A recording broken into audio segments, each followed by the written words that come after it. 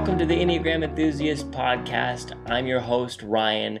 Last time we left off in our interview with Lynette Lynn of Enneagram Coaching Solutions, and we're going to pick that right back up here.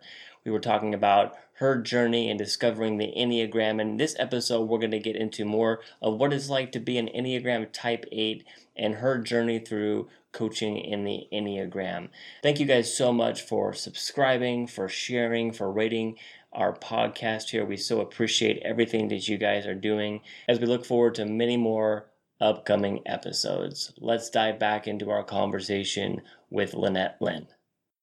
I love how you said it's a lot of fact-based stuff, knowledge-based stuff when you're doing stuff like going on Google or you're reading books. Mm-hmm. Yeah, it's good and you get a basic understanding, but then it goes into how do I maneuver this into my life? How does this work? Mm-hmm. When this situation comes up in my life, how do I learn to think differently or respond differently? Mm-hmm. Not that you're wanting to change, but you're wanting to become more healthy. Yes. That's the thing, become more healthy and who you are and who God created you to be in the first place. It goes back to what you said. We go back and we put the mask on. We go back to the defense mechanisms that we've had in our life. And it's this automatic response. And unless we have somebody, like you said, coming alongside of us to help us keep in check and help us understand the why behind all of that. Right. It's so good. You know, Ryan, I heard analogy. Actually, Beth McCord, my instructor, she uses analogy that I just love this. And she talks about looking at the Enneagram like the rumble strips on a road. You know, as you're driving along the highway, if you stay in the lane, you're good. But as soon as you hit that rumble strip, it's like, you know, it shakes you up and wakes you up. Well, the Enneagram is really helps you to see like, okay, I am moving off, you know, that path of health, you know, whatever, all those masks and things for each one of us, that rumble strip, it gets you back on the path. You know, we went on a long road trip, my husband and I, this summer, and I would be taking a nap, and anytime he barely touched it, it just rattled our entire car. So imagine if you're working with a coach and you're able to come back, you know, weekly, biweekly, and talk about certain situations where maybe you wish you wouldn't have handled it that way. That coach is going to help you to see where that path is and then to get back on it. So how about, you know, next time you try this or whatever that is. Like I said, I'm a kids pastor, so I'm very visual in everything that I learn. Helpful, yes, but that rumble strip is what I think about. And I feel that in my own life. You know, when I start, because anger is really a thing for 8s, when I start feeling that, I'm like, okay, that's my rumble strip and there's something going on. And then I can, you know, talk myself through, okay, what is happening in this moment? You know, is it impacting one of those core fears? Am I feeling out of control? Afraid someone thinks I'm weak? You know, all of that, and then getting back on the right path. I love that. I almost want to divert for a second here because you said that as an 8, anger is like one of those rumble paths for you. Talk about 8s for a second, being an 8 yourself. Right. What are some possible other rumble paths, so to speak, that an 8 would go through in life or deal with that they could possibly help recognize those things by just talking about them real quick? You know, for an 8, like I was talking about earlier, we are definitely led by our gut. And really what that means is there's an imbalance in being led by our gut because, you know, you in the feeling, you're in the feeling triad. You are also being led by your gut, but you're in more of a balance, but you tend to be led by feelings, right? Mm-hmm. Yes. So understanding that piece for an 8, they will tend to act and then go, oh, you know, look back and say, sorry, kind of thing. Right. You know, and for an 8 as well, I think it is that struggle of that not necessarily needing to be in control of every situation, but not wanting to be controlled. Yes. So it's that piece of, you know, I have no problem following a leader until, one, I feel like they've taken away my voice, maybe, you know, that my voice isn't welcome at the table, let's say. Well, for me, it's really difficult to not feel like I can speak into something and then be a part of the direction of something. So I think for 8s, that's really a struggle for them, is they tend to go by gut impulse and they want to be the leader. And these things all get us in trouble. But the other piece of that is we always have something to say. Like, it's really hard for us to be quiet. You know, if we feel something, we will say it generally. Assertiveness is not an issue for us. Not at all. No. And I actually really appreciate that a lot. I know a lot of people could be intimidated by like stuff like that, but I am the type of person that I would rather just hear it and either go, that's good, or ouch, you know, but at least I know. Yes. At least I know. There's no like second guessing, trying to figure it out underneath everything and because I will go into stuff and just make up stuff in my mind. Yes. And I think a lot of people Don't do we that. all do that? Yes. Yeah. And so that's the great thing about it. Well, you know, and that because we stand for truth, we want truth. We sniff out when truth isn't there. So good. When someone is trying to manipulate us, we can pick up on that like, you know, it's a superpower. And we have, honestly, most states I know have no tolerance for dishonesty or beating around the bush or just get to the point. You know, one of the things that I had read about an 8 at first was how they want you to be upfront with the details from the start. So having people in my life that tend to want to tell me the whole story before they give me the bottom line, I would tell my team that I would work with, it's like, start with the bottom line and then tell me the whole story. Because for me, I just want to know first, what is it that you're trying to tell me in this moment? And then we can talk around the other stuff. So that goes back to that piece for an 8 as well. They want to know what is right out the gate. And if they don't get it, they're going to ask and they're going to push until they get an answer as far as what that looks like. And again, it's that whole piece of not wanting to be seen as weak. One of the misunderstandings about an 8 is that they're a bully, that they're tough, they're jerks, all of those things. And I think we all have had 8s in our life that have lived that well. It's like the few that make it the norm, what people think it is. Yes, yes, because that's, you know, those are the unhealthy ones that unfortunately people remember. Get all the glory. Yeah. And so the thing that I think I want people to really know about 8s is 8s have such big hearts. Like underneath that tough exterior, they are so compassionate and so loving. And that whole piece that we talked about in the beginning about fighting for injustice, you know, you look at Martin Luther King Jr., he was an 8. But Stalin was an 8 as well. Yes. So look at the vast difference in that. A healthy 8 versus dichotomy in that. Yes, a very unhealthy 8. So seeing how, you know, how he fought, Martin Luther King fought to the death for what he believed in, for the people who had no voice. That is the other thing I would say about an 8 is they want to speak up for the people that don't have a voice. And even looking back at that, I found to be so funny because, you know, working with mentally ill patients, like those people do not have a voice, you know, especially the ones that are chronically mentally ill. Or children, you know, kids don't have a voice. So the fact that I was drawn to those two fields really isn't a surprise as an 8. Now looking back on that. Yeah. What does coaching look like? Like just in maybe like a session that you do or just kind of everyday life as you're going through this and helping people? Yeah. You know, there are 4 different paths that I take my clients on. One is discover. And we start with discover. If a person isn't sure about their type, what I find is a lot of times people are waffling between 2 types. You know, they can really resonate with this and they can really resonate with this type. And so really a develop session, it's also known as a typing interview. So this would be the time that you would really sit down and talk through asking the right questions for maybe those 2 types they're looking at. Because it really doesn't do any good to take the wrong road, you know? Like when you're on vacation, you don't want to take the wrong highway, right? So until you know your type, you can't start the work. You know, I see Ian Cron's book on your desk here. You know, he often tells the story that it took him 12 months to nail down his type. And that gives people, I think, a lot of hope and a lot of, they can relax a little bit. Right. I think a lot of people are so urgent about, I've got to find my type. And it took me almost 4 months to figure it all out. Yeah. So it takes time. Right. And so that would look really different if we would have stuck what we originally thought we were, and it would have been like a shoe that doesn't fit kind of thing. So being able to nail down what your type is. And, you know, I just have to use this moment to talk about a pet peeve, because we were just talking about finding your type, is when people type each other, their friends. Have you seen that? Oh, no. Yeah, no. Doesn't it drive you crazy? Yes, because it does way more harm than even if it's just out of fun. Right. It's one thing, because Sierra and I when we first got into this, we're trying to figure out the types and stuff like that. So we get in a conversation like on driving home somewhere from visiting LA or something like that. And we just have fun. Like, what do you think about this person? What do you think? But it's one thing to have those conversations just one-on-one with somebody that you're working this out with. But it's another thing to go and have a conversation with that person and say, oh, you're a type 2. Yes.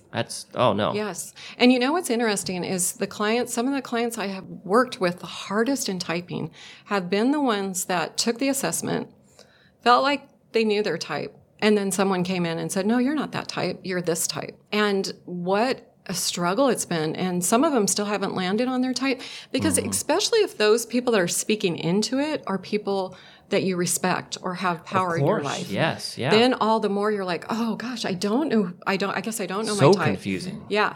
But see, the thing in that I know that you feel passionately about making sure people know this is it's not about the behavior. Right. And that's why we type, in our minds, we're like, oh, they're a 7 or a 3. And it's okay if we think that, but don't let those words come out of your mouth. No. Because you and I mean, we don't know what's going on inside of somebody. Like, what is the whole motivation? backstory. Yeah. Yes. So isn't that the hardest mold to break out of? This isn't about behavior. The Enneagram is not about looking at behavior and deciding it. It's about understanding what's going on inside. So back to the original, I do the discover session just to help someone land on their type. Once we do that, oftentimes people will want to jump into the next series, which is explore. And so that's the time that we're just taking to really understand the type. Because as you know, it's not a rubber stamp like every 3 looks like this, because I know you know so much about the Enneagram and how many layers there are to it. You're talking wings, and then your arrow lines, and then subtypes, and all of that. Well, when you're in the explore session, that's when I'm really just starting to pull away the layers. And even the influence of your parents can affect your type as well. Absolutely. So that's what Explore is. I take them on usually 5 sessions where we're just going through exploring their type. What does that look like in everyday life? And then the last is Develop. And the people that I tend to have come in for Develop sessions are really at a pain point in their life. They're struggling within their marriage, and they just need some help. How do they navigate through that as far as their type goes? Having that, the pain point is really a motivator, I find. Like, that is what's drawing people to me first. And then we will end up going back into Explorer and like, hey, let's just really take a look at your type. Yeah. And trust me, we will be addressing, career choices, marriage issues, that kind of stuff in that. So that's kind of what that looks like. Would you mind, obviously being discreet, but in your experience, people that have had transformation. Yeah. I know, Kelly, you've been kind of letting Lynette take over here and everything, but you might want to jump in here as well on this. I heard you had some great stories, but if you don't mind, just in your guys' experience and working with people, what has that been like? Yeah, no, I can give you a testimonial, like a firsthand testimony of what coaching looks like versus just Googling stuff about yourself. I mean, when I first discovered my type, I'm a type 6. And I hated it. I was so embarrassed. I did not want anyone to know this about me. I would have really probably dropped it if it weren't for Lynette. Every time Lynette was learning something about the 6, she's asking me, is this true for you? And so for me, initially, even just worst case scenario thinking, I thought, I don't do that. I would have always called it problem solving. I'm a good problem solver. Yep. But I didn't realize until walking through, like Lynette asking me some questions about what does worst case scenario thinking, what does that really look like?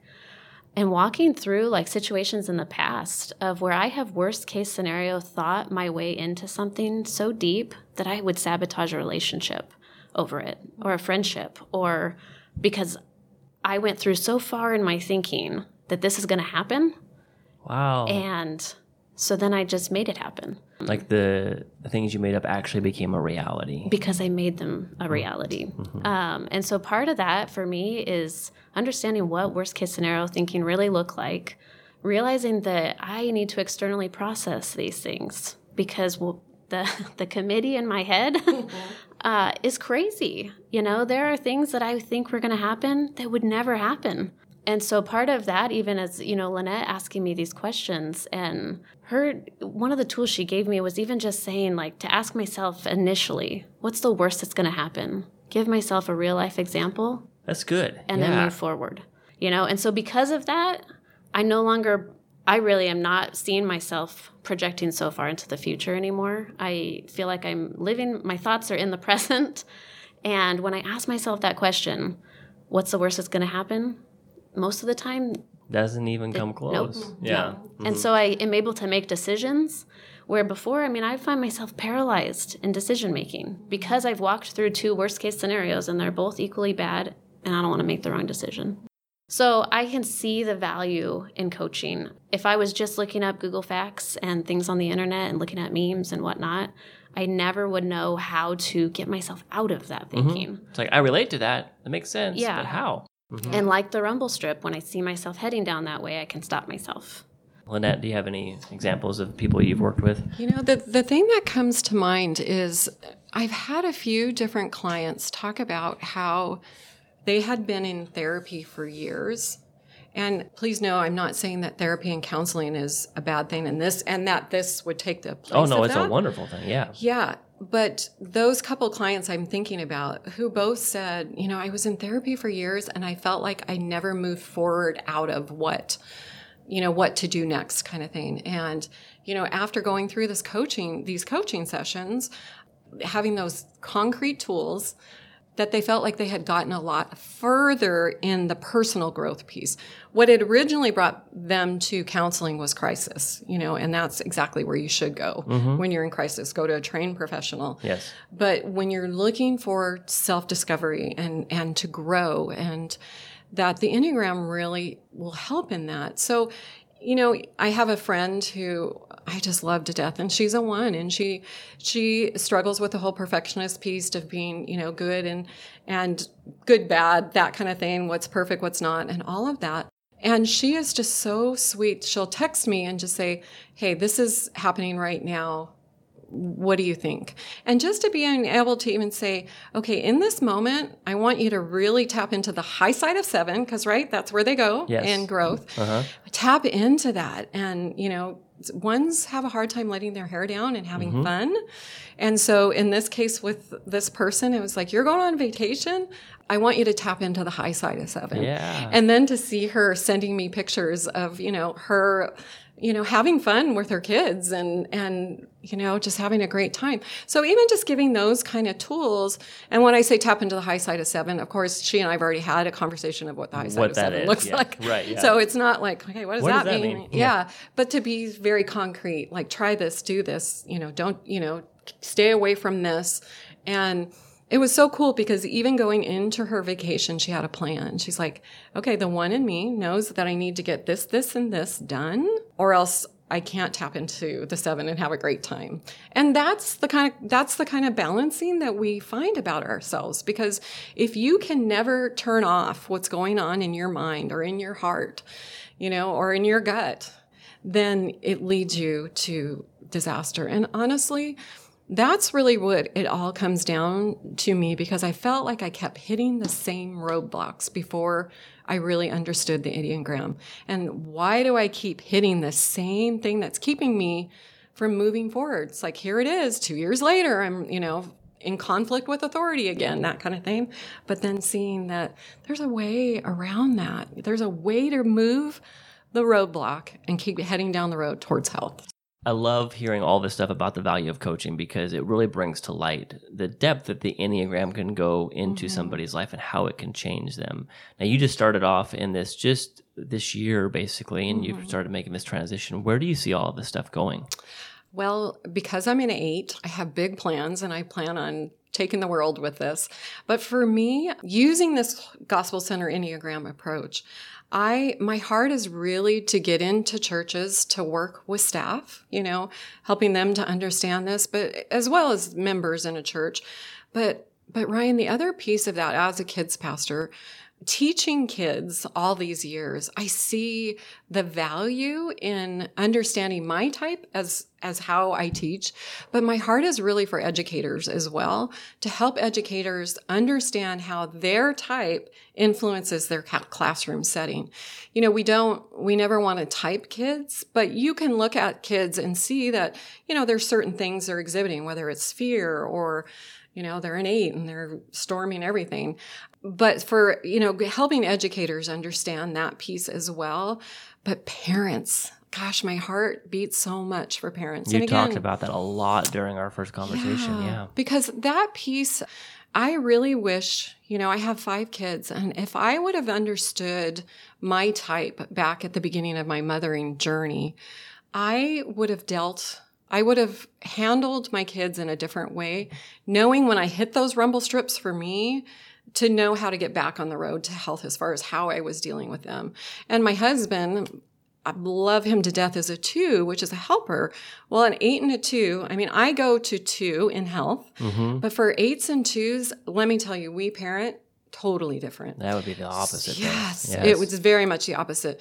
And neither, again, one's not right or wrong, but we clashed because of our parenting.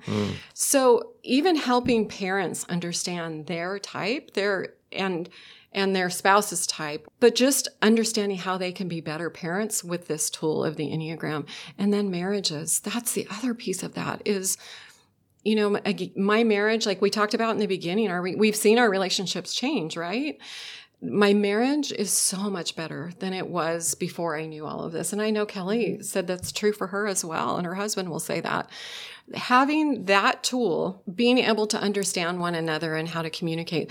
So I mean, really the sky's the limit, but I want to work with parents and teachers and marriages and going in even to secular businesses and helping teams learn how to use the Enneagram for problem solving. Because really, if you're learning how to problem solve and communicate better, you are going to have your organization exponential growth. Yes, exponential growth. And the effectiveness when teams really start working together as a team rather than the push-pull. So we want to just, like I said, take this to as far as the Lord will allow us to take it. And, you know, for your listeners today, we really would like to give a discount. That would be fantastic. Yeah. So 33% for your listeners, and they just need to put in the promo code enthusiasts. Okay. And hopefully everybody knows how to spell that. Yes. So they'll have to Google it if they don't. Right. There you go. Back to Google.